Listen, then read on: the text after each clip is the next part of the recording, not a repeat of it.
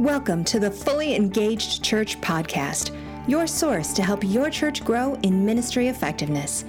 We'll connect you with some of the leading thinkers in church world today to help you get fully engaged with your community, with God, and with everyone you encounter. If you're ready to see your church experience what it's like to be fully engaged, you've found the right place. You've found today's episode of the Fully Engaged Church podcast, brought to you by MAG Bookkeeping. Greetings and welcome to a special episode of the Fully Engaged podcast. And my name is Randy Anji. I'm the president of MAG Bookkeeping and your host for this podcast. Got a special guest today, delighted to have on our podcast, Clay Scroggins, the lead pastor at North Point Community Church in Alpharetta. And that is the main campus. So Clay, as I understand, about 15 months ago or so, Andy Stanley tapped you on the shoulder and asked you to come over from the Brownsbridge campus to the main campus to head things up. So, well, first of all, welcome to the podcast. Thanks, Randy. I'm super honored, grateful, humbled, honestly, and excited about having a conversation. We try, I typically correct people, and I do it in a joking way, but we try not to say main campus because for the same reason that you might have multiple children, you probably don't have a main child. Mm-hmm. We try not to have a main campus, but no, certainly it is our largest campus. It's our original campus, and most often it's our broadcast campus. So gotcha. It is main in a lot of ways, but it serves the rest of the campuses with some of that logistics and support that they replicate. Yeah, awesome. But that's one of the big moves in multi-site. I feel like, multi-site maturation is, we're just seeing so much of it now. And that's a big step that multi-site churches take, is when they move away from the original campus being the main campus. And so we certainly have tried to do that. I mean, probably 5-7 years ago, we created a central organization. At the campuses, we have solid lines, but then we all have dotted lines to the central organization. Mm-hmm. And try to treat each of the campuses as local churches. Mm-hmm. Now we're at a really healthy place where the percentage, this is always a way that I try to gather or measure the maturity of a multi-site church, is the percentage of their attendance that is not from their original or main campus. Mm-hmm. So for us, we're probably about 35% of our total attendance is from this campus. So we have quite a few other substantially large churches. Yes. And I want to dive into that's one of the things I want to dive into with our time together today is a little bit about metrics and what you like to see measured when it comes to church effectiveness. As I was sharing before we started recording today, we are called the Fully Engaged Church podcast, and we call ourselves that because we're really trying to promote fuller engagement for people. We want to see people more engaged with God, more engaged in authentic biblical community with one another, and we want to see them engaged in their communities and serving and reaching out. And we know that you guys at North Point have put feet to that concept for a long time, and so just absolutely delighted to hear from you and connect with you about this. Clay, share a little bit about your journey, your ministry journey a little bit, and tell us about your family. Sure. I grew up in Tuscaloosa, Alabama. My family's, they're big Roll Tide people. So they play a lot of football in Tuscaloosa. I moved to Atlanta in 1998 to attend Georgia Tech. I was an engineering student and got connected with North Point while living in Atlanta. The best thing that happened to me in college was getting connected to North Point. My faith really became my own in college while I was at North Point. I started volunteering with student ministry. That's where I decided, hey, I think ministry is what I want to do. So when I finished school at Georgia Tech, moved to Texas, went to seminary at Dallas Seminary. Met my wife at Dallas Theological Seminary. That was some of the best days of our lives that season for us. And then we moved to Atlanta in 2006, and I've bounced back and forth a number of times from North Point to Brownsbridge, which is our northmost campus in the Atlanta area. It's about as far out of Atlanta you can go and still say you live in Atlanta. Right. One of the last stop on the suburb train.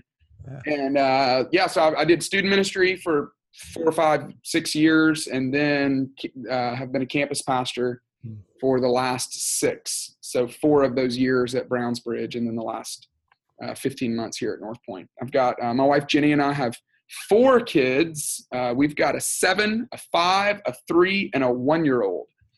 So God bless you. She will be. Yes, she will be asking me pretty soon, when are you leaving? So that's a pretty typical day for us. Or at least a pretty typical conversation for us. Being at home right now is a blast. We've got a lot of there's always something fun going on. That is great. Wonderful. That's terrific.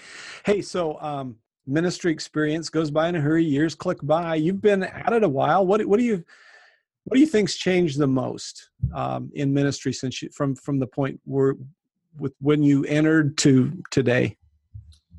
I'm 35.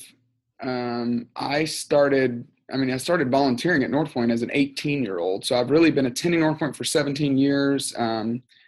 Technically, I've been on staff for, I think it's maybe 12 or 13 years. But I think the church attendance thing probably for me is what that's what we're seeing that's been most substantial. We have a love-hate relationship with our online offering. We don't call it a campus, but it really is an online experience. We have a guy that's on our sits on some of our financial teams, who was a former CEO of a large big box retailer, and he's really helped us in a way to think about online, because we definitely have seen our attendance patterns have changed. Certainly, just as the years have gone along, I think people are more okay to attend church once a month. But certainly, as our online experience has gotten better and better, that has also affected our attendance patterns. But he's really helped us see that, the longest time, I think we thought online was a competitor for the brick and mortar church.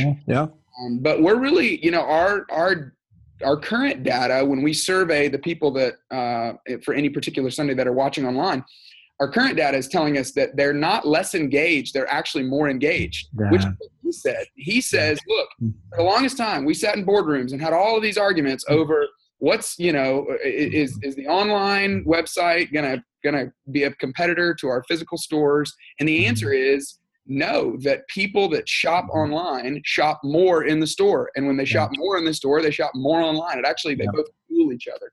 So that's a big learning for us right now. And again, that is a hot button topic. We just recently had Carrie Newhoff on the podcast. Carrie and I talked about exactly the same thing. What does Carrie know about anything? Yeah. Carrie is an absolute expert. It's amazing. That guy is so insightful, and he is the kindest person I think maybe I've ever met. Yeah, he is. He was a great guest, and certainly, I would, if people are finding this podcast, they ought to also find that one, because they will pair together very well.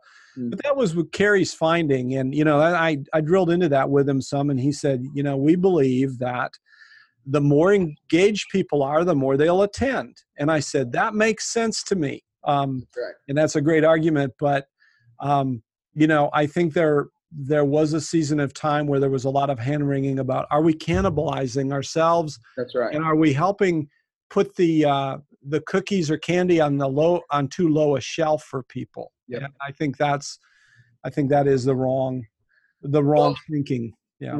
We're not, I'm not by the, I'm pretty passionate in meetings about this, Randy. And I actually did it's amazing how quickly stuff goes out of date, but I did a doctoral dissertation at Dallas Seminary, and my topic was online church, and it's already archaic. I think I finished in 2014, but I'm really passionate about this with our church, because the way we measure engagement, which is a really important question for any church leaders, how are you measuring engagement? You very clearly measured it. your relationship with God, your relationship with a community of believers, with one another, and then your relationship with your community. We measure engagement for our organization based on, are you inviting people? Are you in a group? Are you serving? And are you giving? Those are, for us, those are the 4 pillars of engagement. I was in a meeting with a bunch of volunteers recently, and I put that up on the board, and I said, hey, just a reminder, when someone says, how can I be involved? How can I be engaged at North Point? This is our answer. Mm-hmm. The guy, a business guy in the back, raised his hand and said, hey, where are you getting that from? And I stepped back a little bit. I was like, what do you mean? Where am I getting that from? And he's like, well, is this in the Bible? I'm like, well, I mean, everything's in the Bible. I mean, it's not all in one verse, but it's there. Exactly. And I said, well, I mean, yes and no. And he said, I mean, is this what other churches measure? And I think he was just trying to find how, what is our authority to choose these 4 things? Right. And the truth is, it could be, we could have put go on a mission trip. We could have put engage with a organization outside of our church and our community. Mm-hmm. But for us, for our organization, we chose those 4 things: giving, serving, being in a group, and inviting. Those are our 4 levels of engagement. And that's what we measure, to answer your early question or about measurement. Those are our key measurements. So if somebody's watching online, mm-hmm. and yet they're still inviting, and they're still giving, and they're still in group during the week, and they're still serving somehow, somewhere, we would say strategically serving within one of our environments. We really promote serving outside of our church and in our community. But for us, we count whether or not you're serving here. Mm-hmm. We're okay with that. We're okay that they're watching online. That's great. And I love the fact that you have a very definite definition of what it means to be in the core, to be fully engaged. I've done some coaching of some churches in this area, and I've asked them, what do you consider somebody to be fully engaged or fully landed, fully on board? What does that mean? And a lot of smaller churches cannot define that. If you cannot define the destination, you can't write directions to it. And so I love that is very clear and succinct. And the church that I attend now, same thing. They told us right away, these are the 3 things or 4 things that mean that you're fully a part of us. And we evaluated it and said, we're in. And so that's a healthy process. The challenge for us, Randy, I mean, we get months into this conversation, and then, somebody in a meeting said, I don't know that you have to be a Christian to be engaged in these 4 things. Which that's a legitimate conversation, because we actually, on our one of our 4 things is not that you are in a relationship with Jesus, which that's the mission of our church, is to lead people into a growing relationship with Jesus. Certainly value that. We talk a lot about 3 vital relationships. We define our 3 vital relationships that we want to measure: your intimacy with God, your community with insiders, and your influence with outsiders. The challenge is, and people have tried, and there's certainly products that do that, but it's pretty challenging to try to measure someone's intimacy with God. Oh, yeah, I agree. Oh, by the way, I think there were some disciples that were not believers for a long time after Jesus called them to be disciples. And so discipleship starts prior to conversion in most cases. So great point. Talk a little bit about the tension, or, the need to balance vision with execution. I see a lot of churches with good vision that under execute. Talk about how you keep those 2 things married. Well, I mean, it's so hard in our world. It is so hard to not quote Andy all the time. But Andy talks a lot about orchestration and evaluation, and for us, those are 2 extremely crucial words. I mean, we deeply value a clear vision. I feel like we have a clear vision. We deeply value a culture where people can speak into the vision and speak into the direction we're going. But we also deeply value execution. I mean, we want everything to feel so well. And the word we use instead of execution is orchestration. We want everything to feel so well orchestrated. And the way you do that is by marrying orchestration and evaluation. You make it very clear to volunteers, to people on our team, hey, this Sunday, this is how we're going to do it. Mm-hmm. We want you to speak into the process, but for this Sunday, this is how we're going to do it. Now that doesn't, the danger is that quickly becomes, this is how we've always done it. And so we really try to reject that question with a lot of passion and intentionality, because that's such an extremely dangerous question. But for this Sunday, we want to be really clear, this is how we're going to do it. And then we have very active evaluation where we reach as deep into the organization as we can. And in fact, just this morning, we sat with our leadership team here at North Point Community Church, and we just did a survey. We have 5,500 people that serve at North Point, and we had a survey, an all volunteer survey. I think it's the first time that I can remember that we've surveyed all of our volunteers with the same survey. And it was pretty classic questions. How satisfied are you? Do you feel valued? Would you recommend to a friend? Would you do this again? How's the communication? Is it timely? Is it clear? Do you feel connected to other volunteers? And then we asked them, what do you like most? What do you like least? What do you want to improve? And we, out of the 5,500, I think we had 1,900 people fill out the survey, which is fantastic. Out of those, we had about 5,000 write-in comments. Wow. And over the last couple of days, I've been reading every single one of them. Wow. And I know very clearly right now where we are not executing. And I know really clearly where volunteers do not feel like they have a voice to help us evaluate. And both of those are extremely important. Wow. So I don't know if that answers your question, but that's a great answer. And I used to lead continuous process improvement at a company that I used to work for, and I actually had the task of trying to bring what's known as qualitative assessment into a service sector business. That was kind of in the early days of that. Deming, took quantitative assessment into manufacturing in the 40s in Japan and revolutionized the auto industry and other industries because the United States didn't want to apply what he had. But anyway, the next iteration of that was to service sector. And now I see churches using a lot of those principles. But the key to qualitative assessment is asking the right things and knowing ahead of time how you're going to evaluate, not waiting. Because I've seen some of these where you pull the worship planning team together on Monday and say, well, how did it go? Well, it's pretty good. I don't know. I saw a lot of hands in the air. Yeah. It seemed people seem. Yeah. And instead of starting with the fact that you framed what a win was, and that's Andy language again, what a win is, you define the win beforehand so you can't wiggle away from it after when you get ready to evaluate. Our volunteers, and this is true for every church, now whether they admit that it's true or not is a different conversation, or whether they actually organize around it, but we're really trying to continue to make our volunteers, they are our key our key constituents.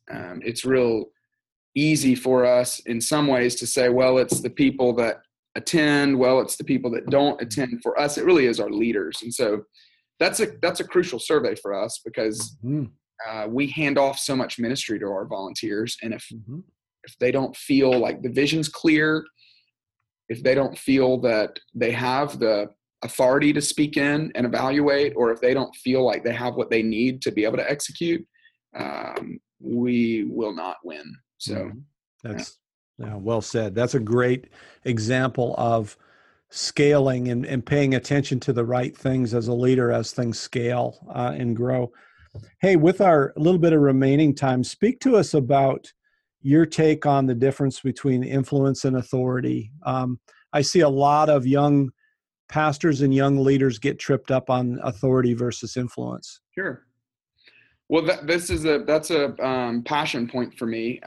Working this campus pastor role, Randy, is such a unique role, and it's so interesting because, 10 years ago, this job did not exist. And now, with the rise of multi-site church, this is popping up everywhere. I know where I could go if I want to learn how to be a student pastor. It's challenging to know, well, what do I do as a campus pastor? And influence and authority has really come into question for me because, ultimately I'm working for someone. When I moved out to Brownsbridge, that's 20 miles away. I felt like I was at this remote village, and I thought, oh, I'm headed out here and I'm going to have full authority. We're going to be able to do whatever we want. We're going to have all the freedom in the world. And I quickly realized that is certainly not the case, that because we do really value execution, we're highly orchestrated, even at our campuses. Yes. We like to think that we really value independence. And we do. We really try to give leaders the authority and the autonomy to innovate and to try new things. But we also really value buying into the system. And we have a pretty clear system. So that was a real challenge for me pretty immediately to go, oh, wait a second. The steering wheel doesn't work. You know what I think about is that those grocery carts that my kids use, where I put them in and they're using the little wheel and they're thinking, this is so awesome. I'm driving a car, and then this candy aisle, we pass the candy aisle and they start turning the wheel, and then the cart doesn't turn, and they look up at you with this disappointment, like the wheel doesn't work. Yeah, that's right. That moment when that feeling sets in as a campus pastor is pretty empty. But everyone feels that way. I mean, every student pastor, every church planner, everyone's felt the feeling of, oh no, I don't have near as much authoritative control as I thought I had. Mm-hmm. And what I ended up doing, I should say, is passively throwing my hands up, saying, well, if you don't give me all the authority, then I'm just going to sit back and I'm going to abdicate. And that's an awful move for that. That's not a leadership move. So great leaders do not do that. Yeah. But instead, I have learned to try to cultivate influence and to try to say, you know what, I'm in the seat that I'm in. I don't have all the authority. The truth is, no one really has all the authority. Yeah. And the truth is, if you did have all the authority, we don't even like leaders that lead like that anyway. No, we don't. So learn how to lead right where you are with using influence. And if you don't know how, then learn how to cultivate it. Yes. And it'll make you better now. It'll make you better then. It'll make you better when you do happen to get more authority. So that's been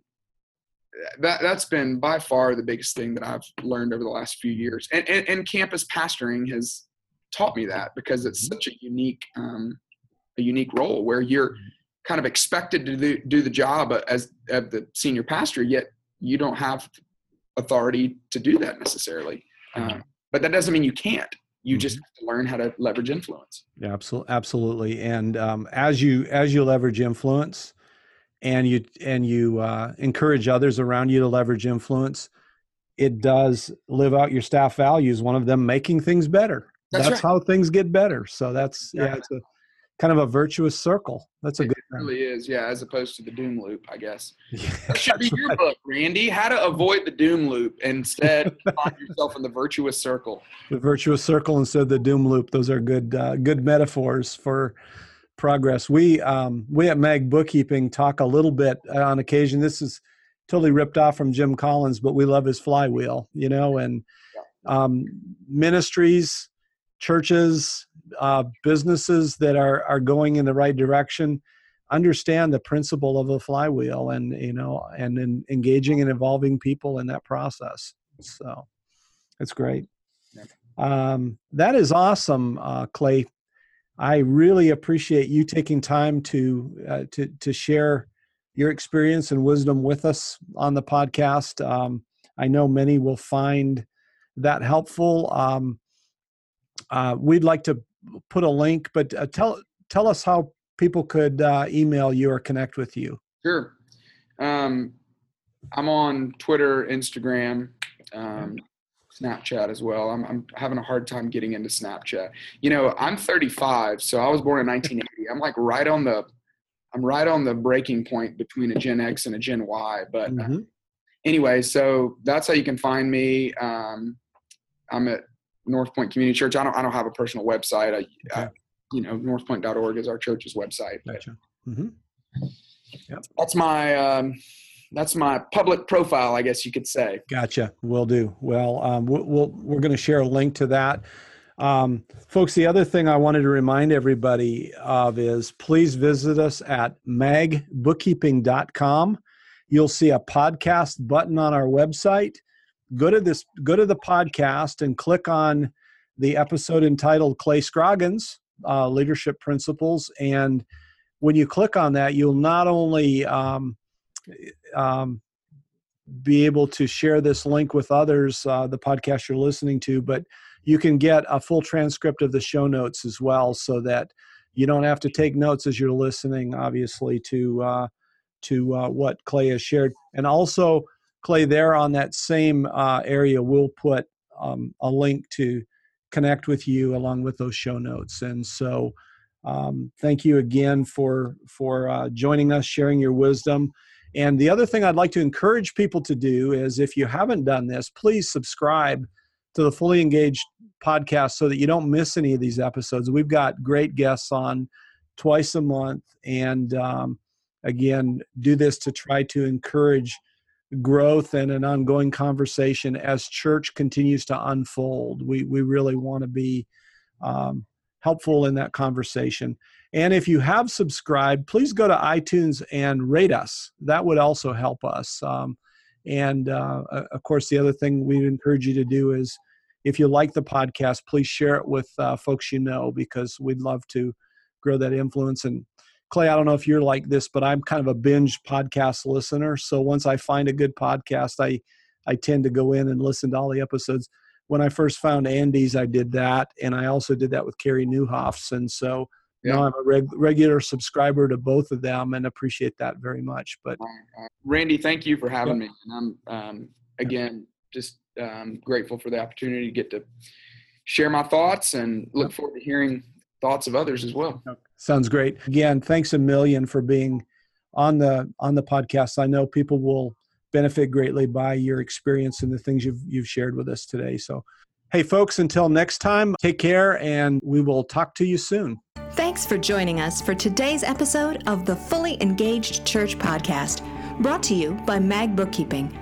For more information on helping your church become more fully engaged, visit us at magbookkeeping.com or follow us on Twitter at magbookkeeping. Join us next time for another episode of the Fully Engaged Church.